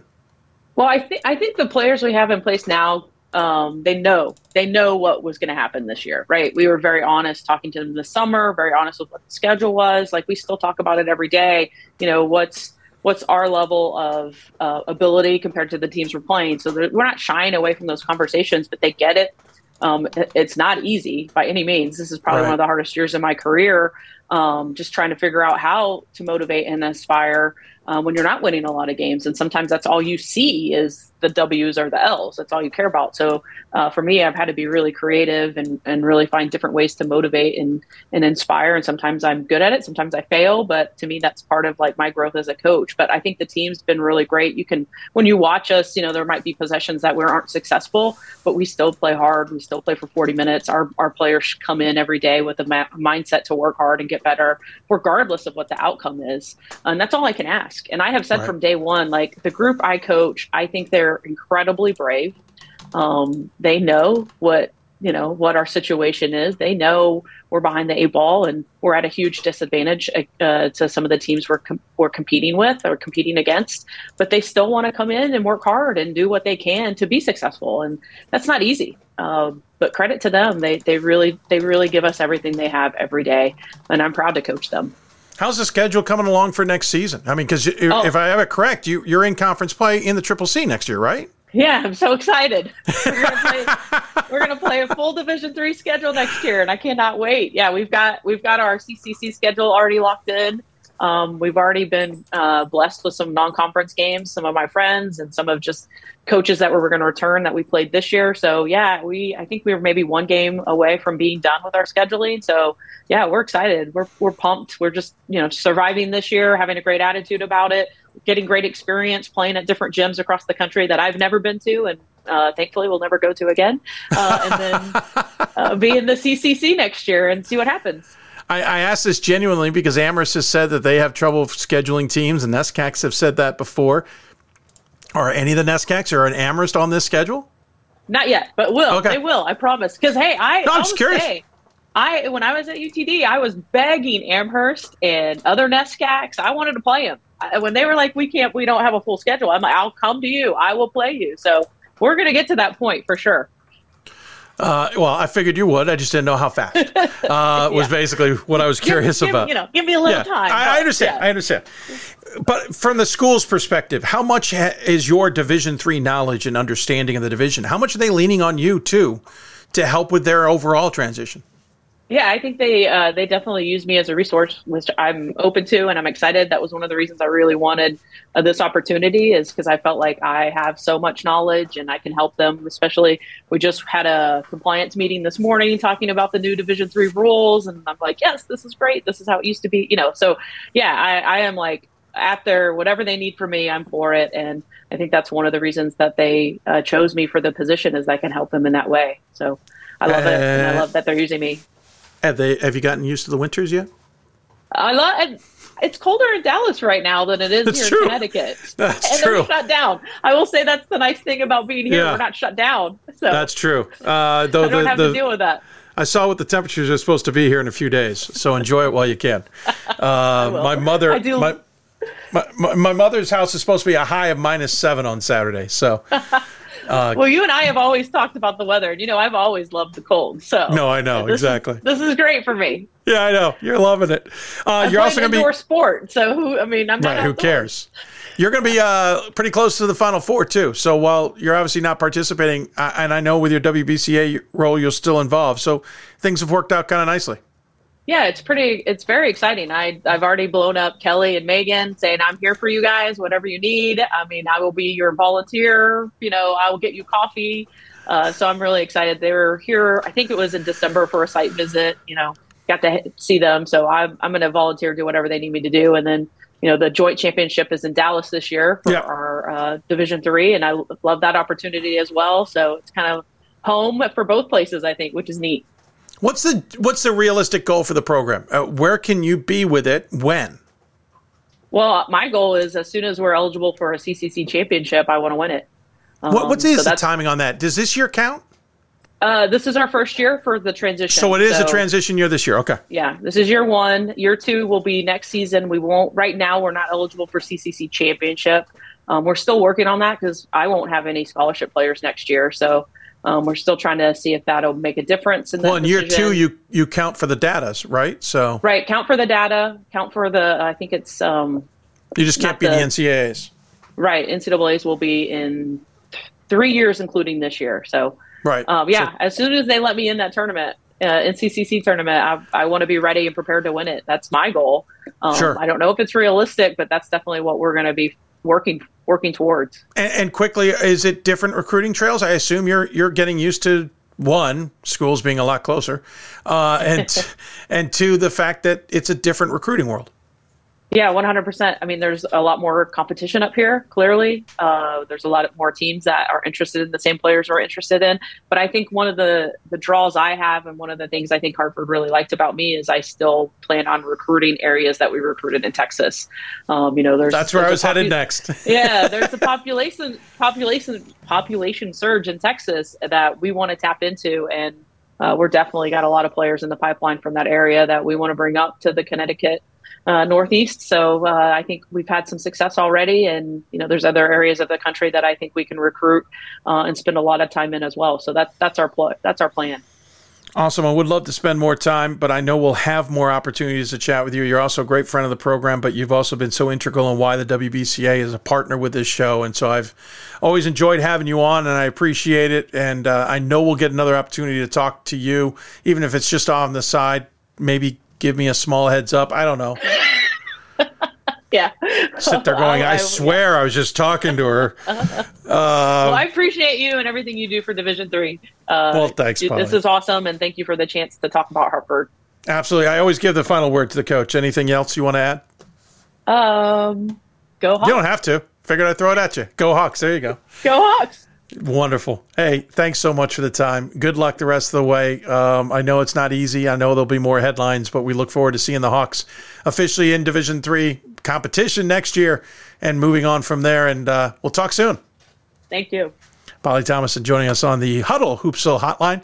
Appreciate her taking the time. I'm going to take a real quick break because Louise McCleary is waiting to talk about the state of Division III with us, and so we got to get going. You're listening to Hoopsville, presented by D3Hoops.com. Back with more after this. Great moments are born from great opportunity. That's what you have here tonight. That's what you've earned here tonight. This is your time. Now go out there and take it.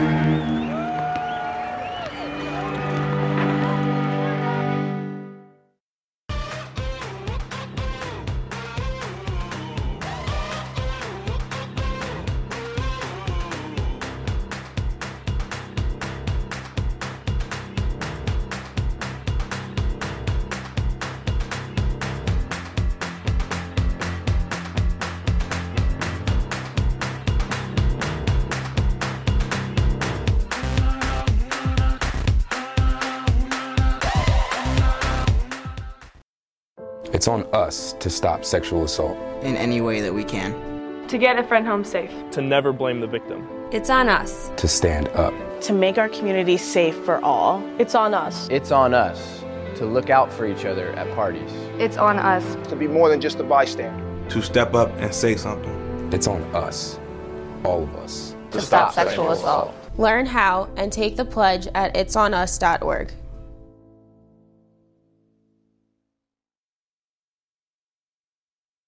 There are over 480,000 college athletes. Only 2% would go pro. That means over 470,000 will not get a shoe contract. No autographs. No private jets. No fan clubs. No Hall of Fame inductions. Instead, they will walk away with something much more valuable.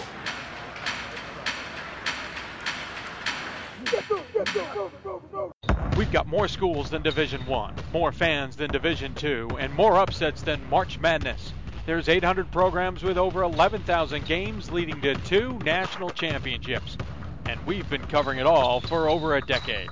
From Eastern to Occidental, from Puget Sound to Piedmont, from Southwestern to the University of New England, and from Hope to Calvin. Nobody covers Division III basketball like we do. We're at D3Hoops.com at www.D3Hoops.com. Welcome back to Hoopsville. The marathon continues to roll along. What time is it here? It's 3:22 Eastern Time live on the show. That means we're in hour number 4. I totally have lost track of that. If you got questions for us, tweet us at D3Hoopsville or hashtag Hoopsville. Email us, hoopsville at D3Sports.com. You can also join us on the live streams where we're simulcasting either on YouTube or on Facebook, Facebook.com/Hoopsville, YouTube.com/D3Hoopsville. If you happen to be watching it's scrolling at the bottom of the screen. If you're listening on the podcast, thanks so much. We know this is broken up into a couple of podcasts, and we appreciate you taking the time. Part of the show's tradition has always been to kind of get a state of D3 update on things, see where things stand with the division. Our show happens to time out about a week or two sometimes, give or take. This year a little bit longer after the NCAA convention, where Division III certainly tackles a lot of issues. And since a lot of the big changes to the NCAA have taken place, Division III has been taking a look at themselves and tackling a lot of big things as well. Last year when we had her on, she was the interim head of Division III as the vice president. She has at least gotten the interim tag removed from that. I don't know if that comes with a pay raise or not, but joining us on the Blue Frame Technology Hoopsville Hotline. I keep saying that. It's the Huddle Hoopsville Hotline. Huddle Hoopsville Hotline. Huddle Hoopsville Hotline. It's Luis McCleary, then now full Vice President of Division III. Luis, thanks for taking the time, as always, for joining us. Really appreciate it. How are you? Dave, I'm doing well. It is always a pleasure to be with you. I'm always impressed that you run this show for many, many hours, and it's great to be with you. Well, yeah, many, many hours is right. Insanity, I think, is the word you were trying to avoid there. I know that's the word my family has used on many occasions. First and foremost, general state of Division III always feels good. I know there's a lot behind the scenes. A lot of this started with Dan Dutcher when D3 was facing some real challenges. I vividly remember a convention, I think it was in D.C., where Mark Emmert got up with the three presidents' chairs of each division. And Division I talked about all their big changes and how the Power Five and all these things that they were going to adjust and make work. And they were proud of their work. Okay, great. Division II then says, hey, we've got a surplus. We're expanding our championships. Things are wonderful in Division II.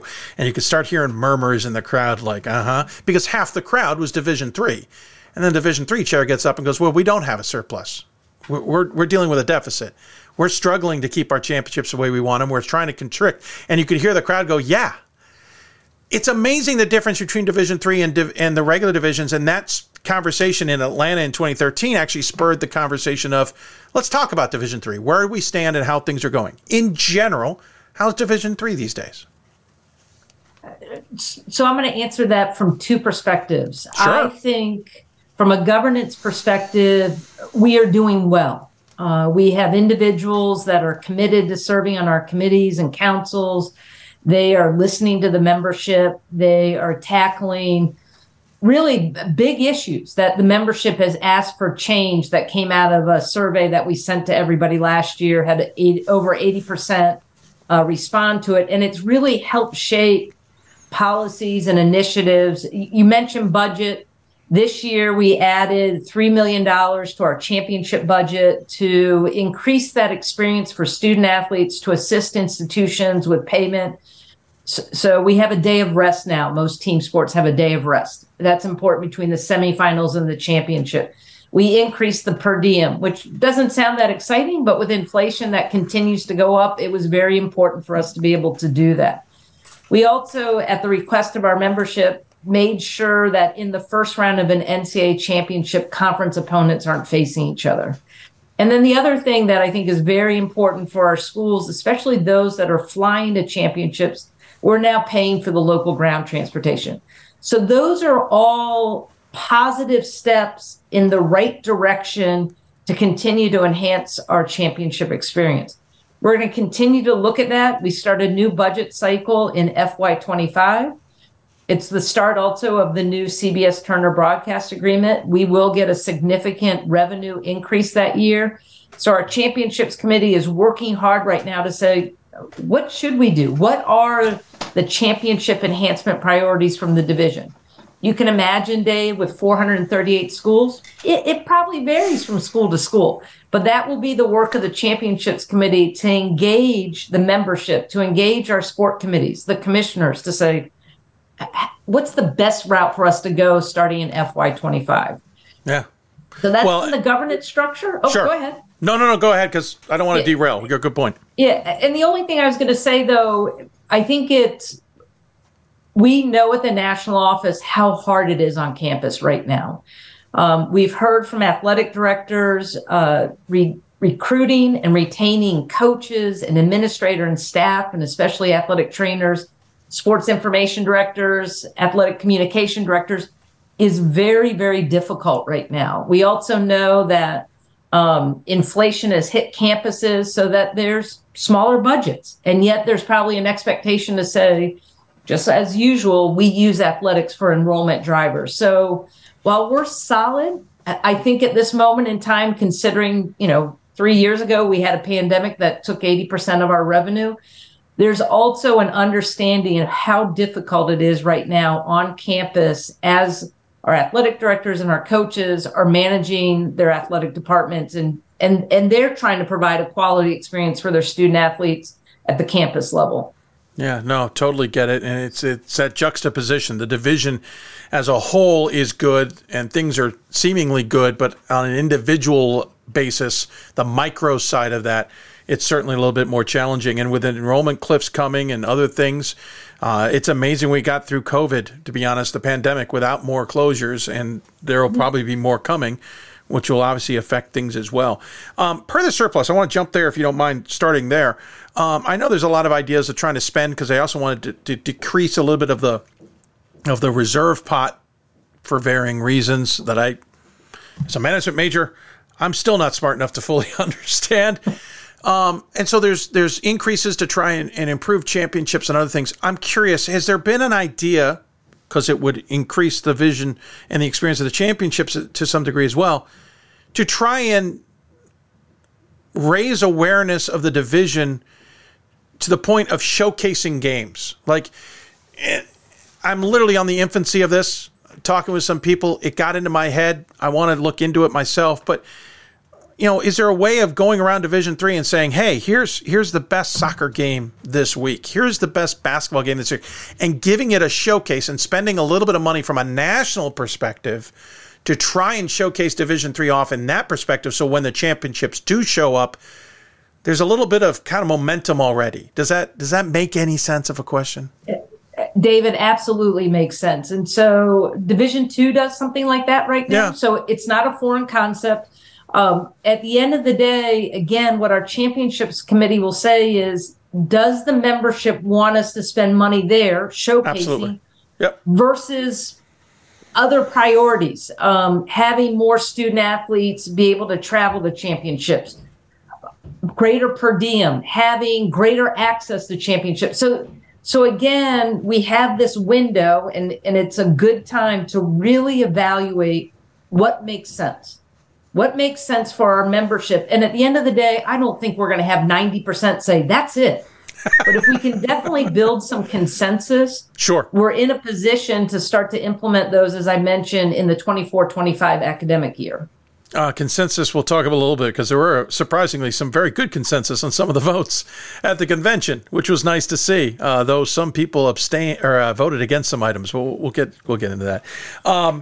Per that surplus, and we're always discussing about, some people maybe a little more naive or don't understand the full process. Division III is constantly asked how it wants to spend its money, right, Louise? And this is a constant conversation.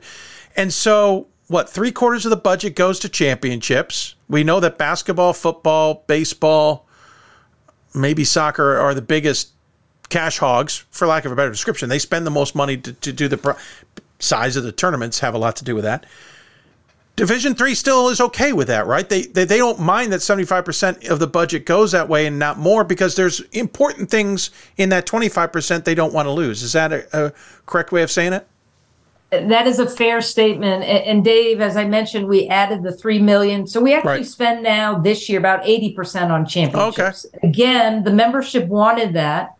Strategic planning and finance, I think, wisely said, you know what, versus putting an actual percentage, let's do everything we need to do to meet the needs of the membership, be it in championships or in enrichment fund areas. Got it. This year, it happened to shake out that 80% are on championships, 20% are on the enrichment fund. I don't see that changing necessarily between now and the next couple of years, but that's something that, again, depending on the feedback from the membership, then that filters through strategic planning and finance, filters through the championships committee, different committees as it bubbles up to the councils for final approval. And we should talk. To answer your question, yes, the membership, I think, is very pleased with us putting a bit more money towards our championships, but at the same time protecting the enrichment fund. And for those who are listening who may say, what's that? That's our conference grant money. Very, very important. Over 90% of our institutions tap into that money on an annual basis. It's our diversity grants, our ethnic minority and women's internship, our strategic alliance matching grant. And then it's all the other programs that we run for different constituent groups. Think senior woman administrators, think new ADs, new commissioners. And so those are evaluated every year. They're evaluated not only by the participants, but by strategic planning and finance and the councils to say, is this still where we should be spending our money? And to the point, for the first time in a while, we're going to do an audit of all those programs, a review, an outside review to say, are they still matching the strategic priorities of the division? And make sure that they're still doing what we thought they were supposed to do. So that's all exciting stuff for us. No, and that makes total sense. I get the enrichment stuff. I totally support that as well. And I also understand that you want to audit those things, make sure things are going the way you want to.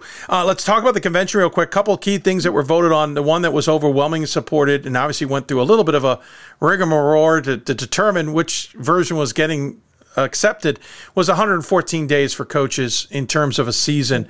It's amazing that, well, the pandemic was horrific and we're obviously still technically in it, but that experience that everybody went through was an eye-opener in terms of how we could do this better in terms of seasons. What I found interesting, Luis, though, was that and one other bill had two completely different approaches. One was a structured, hey, here's 114 days, so we're going to still put some guardrails on things and some guidelines in place. The other one was, free-for-all.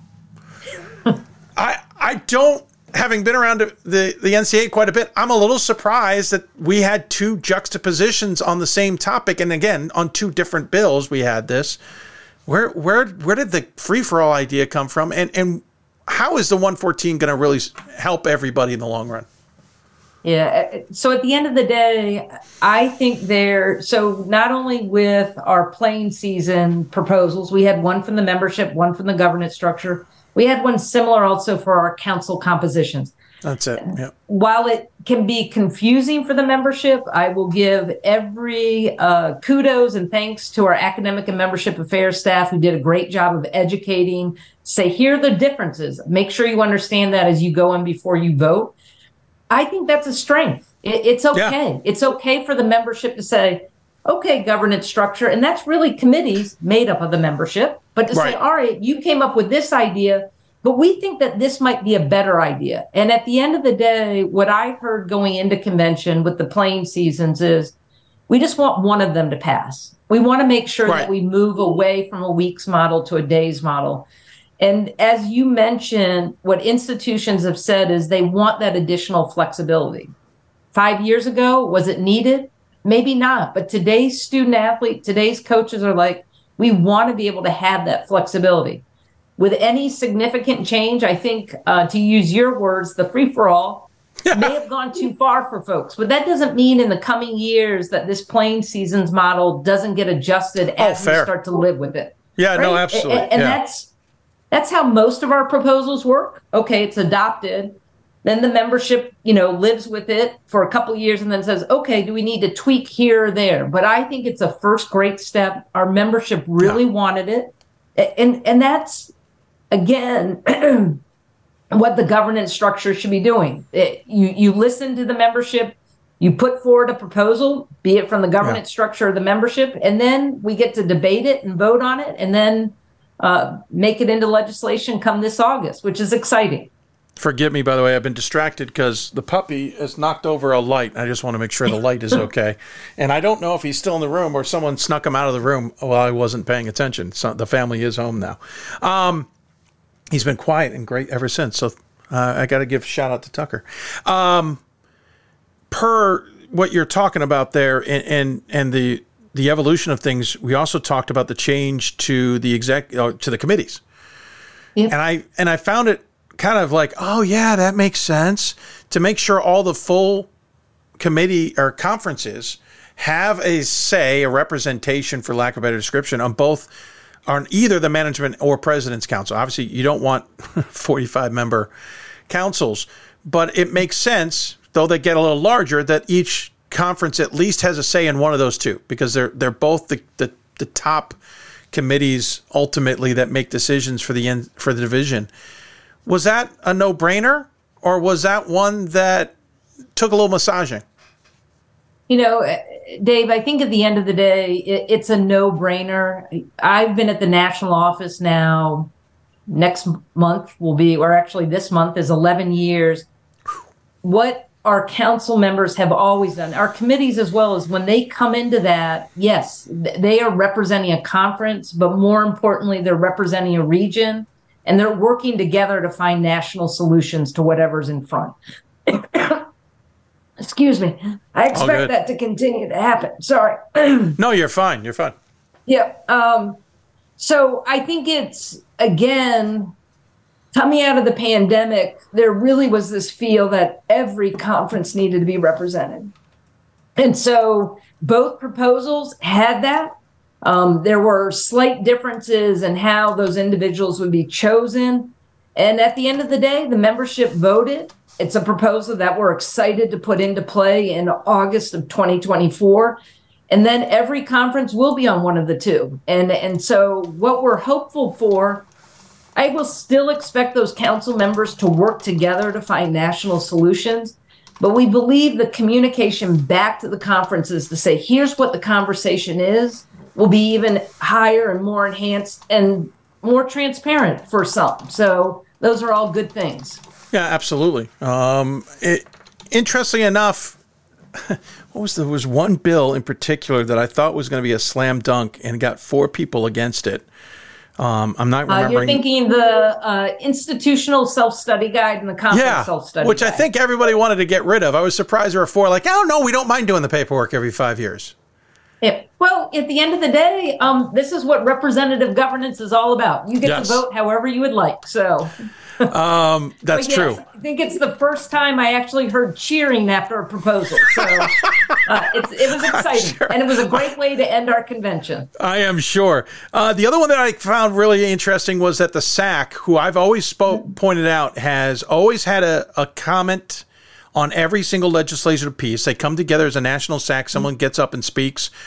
Someone from every council basically does, but the SAC gets a say. And for the vast majority of votes, it usually goes the way the SAC feels it should go. And there's always ones that they vote against or for, and that go against, or they're against and they go for. But it never dawned on me they didn't have a vote. Because I know they have a vote, Division 1 and Division 2 modeled after Division 3. I know they have a vote on management. I know they have a vote on other committees, and they have a say. It didn't dawn on me. They get up and speak, but then they don't vote.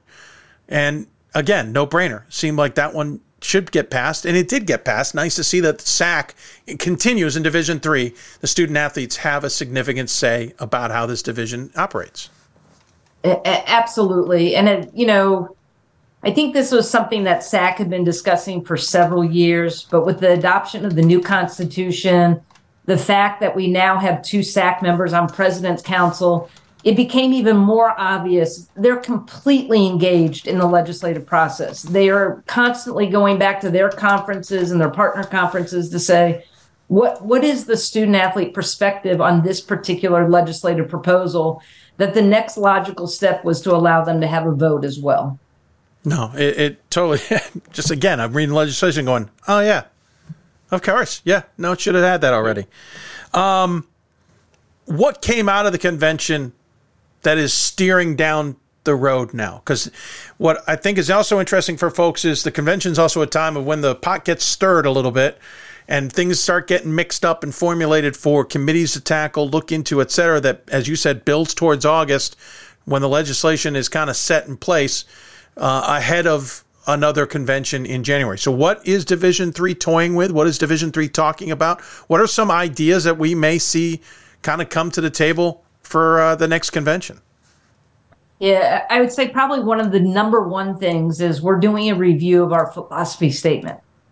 And we are doing that because at last year's convention, the membership said, is our philosophy statement still in the right place? Is it still reflective of our student athletes today? Can it carry us through the next 30, 40, 50 years? Fair. And the answer was, don't know. Let's do a review. And so President's Council charged our strategic planning and finance, who created a working group. They have been meeting since the fall. They sent out a survey to our membership to say, what do you think of our philosophy statement? And for the most part, most in the membership said, yeah, it's about right. It probably, there's some things in there that could be eliminated. It's become a bit probably too restrictive.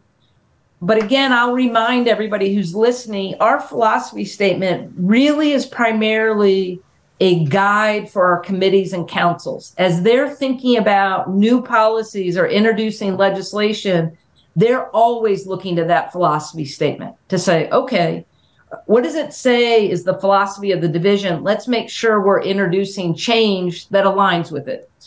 There were 3 areas, though, that we had a chance to say to the membership, give us some feedback at the issues forum. They did. They gave really good feedback. Well, we did some straw polling.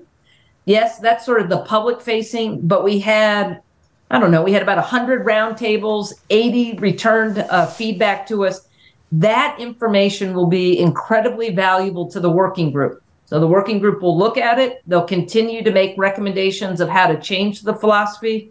They'll seek more membership feedback. And we believe that by this summer, they'll put forward a legislative proposal to the councils to support, to vote on at the 2024 convention. Again, think your philosophy statement, if that's what all committees and councils are basing what changes, it's critical. It's critical to how we move forward as a division. And so some may go, oh, well, is that really that important? For our governance structure, I think it's one of the most important things that we're going to be doing because it will set the direction for the division, hopefully not for the next 2 years, but for the next 20 or 30 years, right? If we do it right, it's going to carry over some time.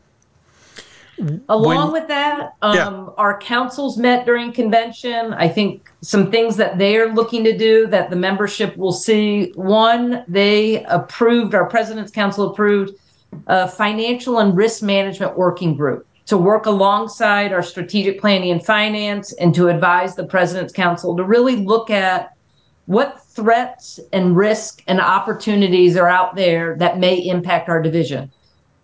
Athletics is in a turbulent time right now.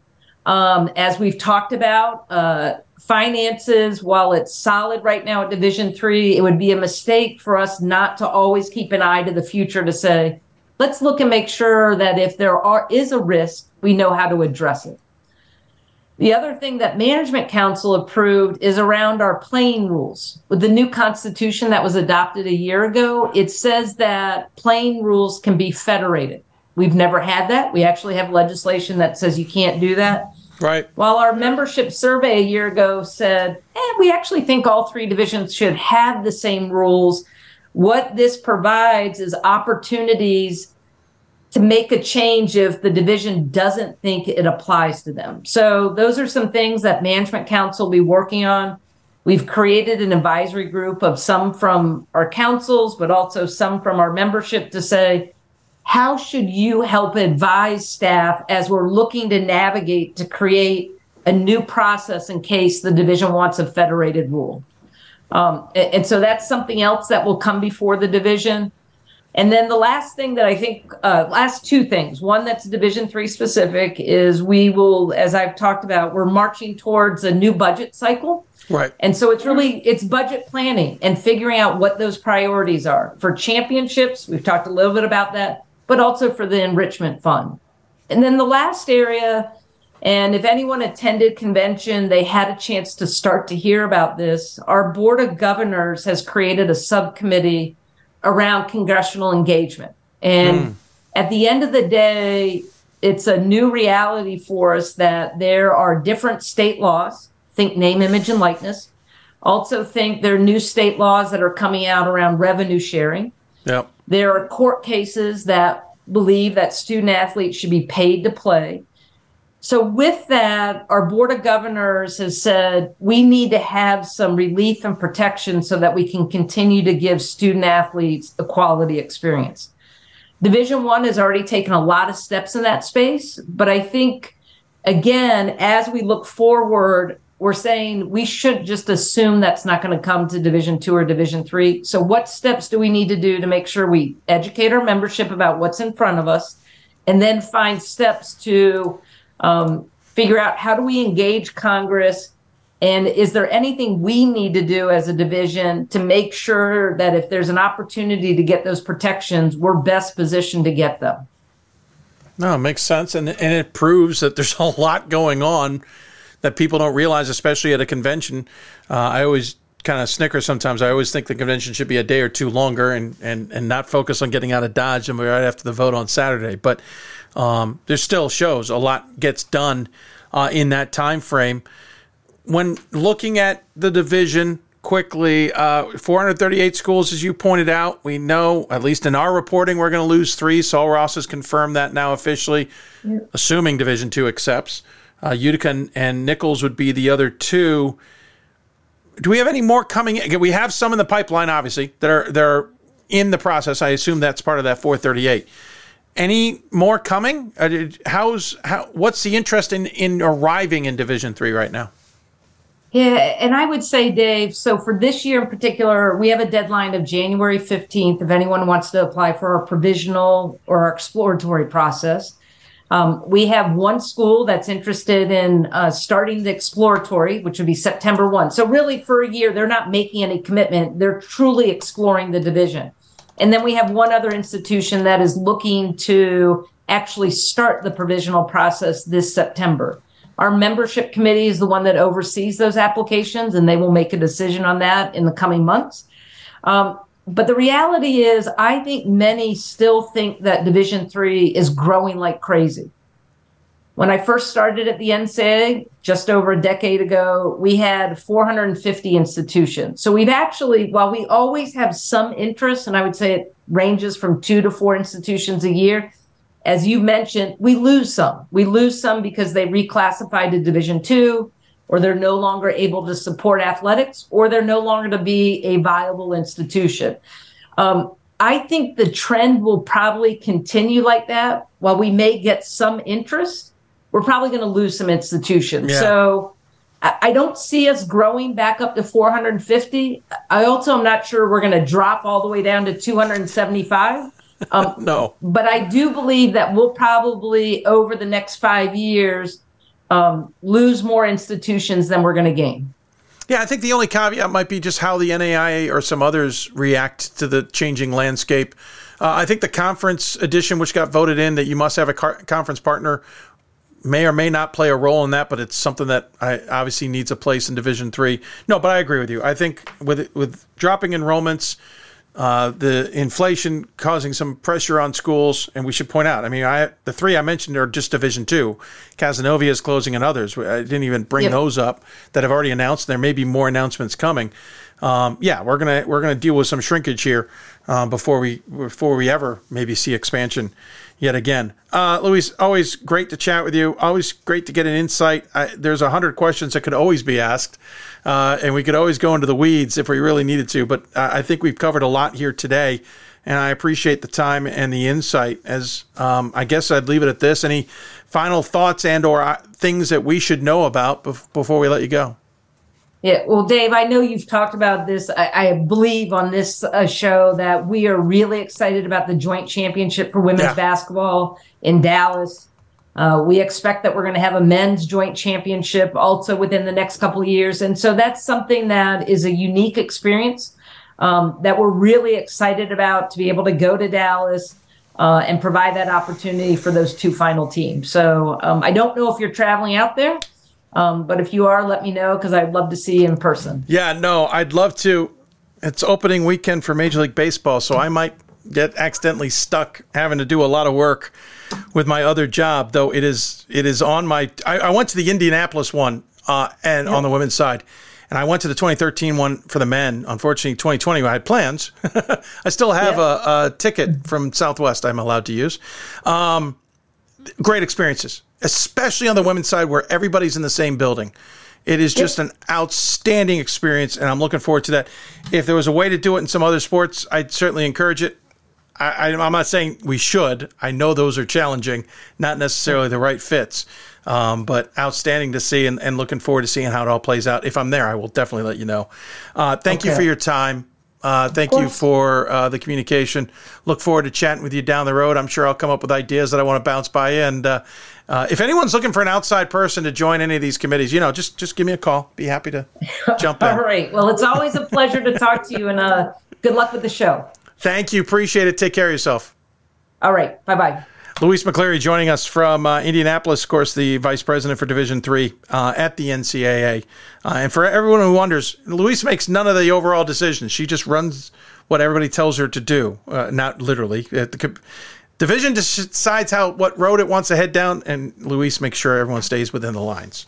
We'll take a break. When we come back, we will, where are we going? I have totally forgotten. Oh, we jump back into the NESCAC, talk to the Banthams of Trinity, who will be hosting the championship weekend, or the Final Four in women's basketball. You're listening to Hoopsville, presented by D3Hoops.com from the WBCA and ABC studios. More after this.